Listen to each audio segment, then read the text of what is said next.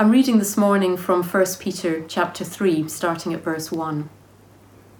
Wives, in the same way be submissive to your husbands, so that if any of them do not believe the word, they may be won over without words by the behaviour of their wives when they see the purity and reverence of your lives.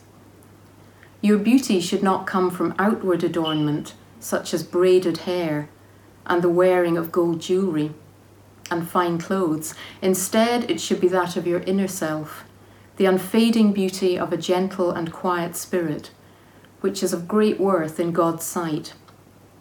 For this is the way the holy women of the past, who put their hope in God, used to make themselves beautiful. They were submissive to their own husbands, like Sarah, who obeyed Abraham and called him her master. You are her daughters if you do what is right and do not give way to fear. Husbands, in the same way be considerate as you live with your wives, and treat them with respect as the weaker partner and as heirs with you of the gracious gift of life, so that nothing will hinder your prayers. Finally, all of you, live in harmony with one another.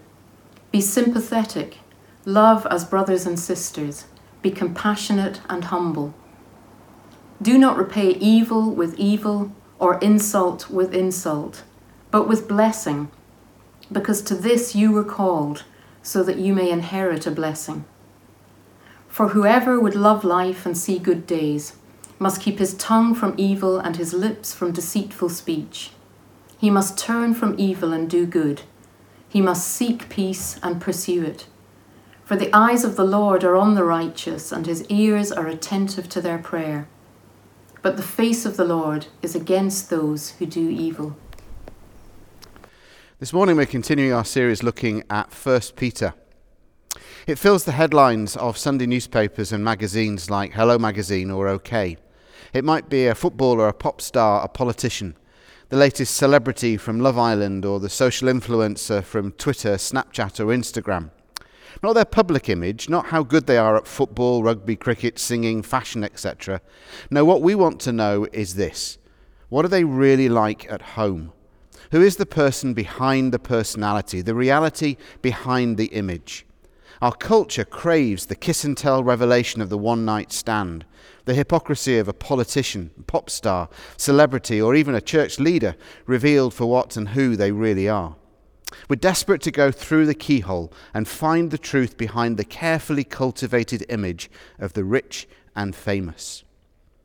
In his letter to this group of early Christ followers in northern Turkey, Peter is determined to help the Christians, surrounded by a culture that was as suspicious and hostile to this newly emerging faith community, to live lives that are both distinctively different and deeply attractive. And he knows the key is not so much what they're going to preach from their pulpits, but who they really are behind closed doors. In order to understand what Peter is saying in these verses and why he's saying it, we need to understand the culture of the Middle East in the 1st century AD. Household codes were common in Greek, Roman, and Jewish culture. They laid out how people in various roles in society should behave, as order in the household was seen as the foundation of the state. To threaten change to this social order was to appear revolutionary, rebellious, and dangerous. Peter doesn't simply affirm the status quo, however, the accepted social norms. Rather, he challenges the early Christians to be subversive, not by violent revolution, but by living lives of revolutionary love. His aim is clear in chapter 2, verse 12. Live such good lives, he says, amongst the pagans, that though they accuse you of doing wrong, they may see your good deeds and glorify God. Last week, Libby showed us how Peter challenged some of the Christians who were slaves to lead Jesus-shaped lives, including the way of suffering. Just as Jesus endured suffering on the way to the cross, so Christians should expect to live lives that follow the same pattern. Well, in this morning's passage, he continues to challenge different groups of Christians with the same call: wives, husbands, and then the whole church. Firstly then, verses 1 to 6, wives who are Christians. Now, like Paul's words in Ephesians 5, these verses have provoked some debate and consternation. Is Peter really allowing husbands to control their wives, ordering them around, telling them what to do, always having the final say? There is no doubt that sadly verses like them and others in the New Testament have been misused to justify all sorts of abusive behaviour by men and to subjugate the role of women in the home, in the church, and in society generally. But that was never Peter's original intention. His intent was to provoke social transformation, not female subjugation. The cultural norm was that women had no rights in society. They were the property of their husbands, expected not to have their own friends, for example, expected to follow their husband's choice in deciding which god or god should be worshipped.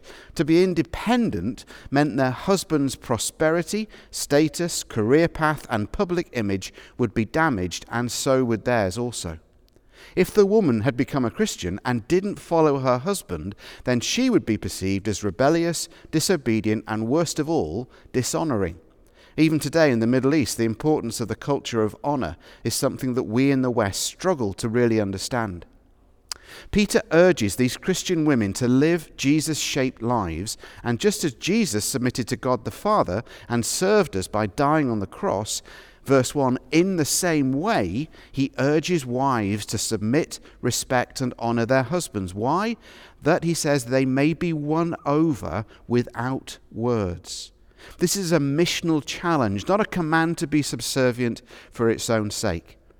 I remember a woman called Elizabeth becoming a Christian at a church I worked at. We did the equivalent of the Alpha course, and she'd become a Christian. But her husband remained understandably suspicious. After a few months, he demanded to see the vicar. "What have you done to my wife?" he asked. "She's so nice." Within a few months, he too had become a Christian. One, in Peter's phrase, won over without words.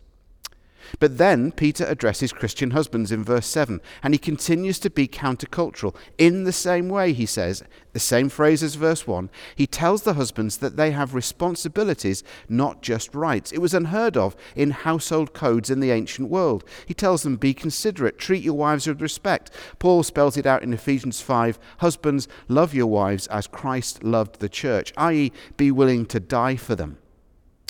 And then Paul addresses the whole church in verses 8 to 12. There are echoes here of Philippians chapter 2 and Colossians 3. Live lives of revolutionary love. Be united, sympathetic, literally be gutted for each other. Love one another. Be compassionate. Show practical love. Be humble. And with people who aren't Christians yet, don't look for revenge, but bless them. In short, live Jesus-shaped lives. Whether you're a slave, a wife with a non-Christian husband, a Christian husband, or part of the church. It should be the quality of our relationships that set us apart, not defending or claiming our rights, not with shows of religion or super spirituality, but with love-filled, grace-shaped, compassion-driven relationships that love the socks off people and win them over without words. As we come out of lockdown, will these characteristics characterize your relationships and mine?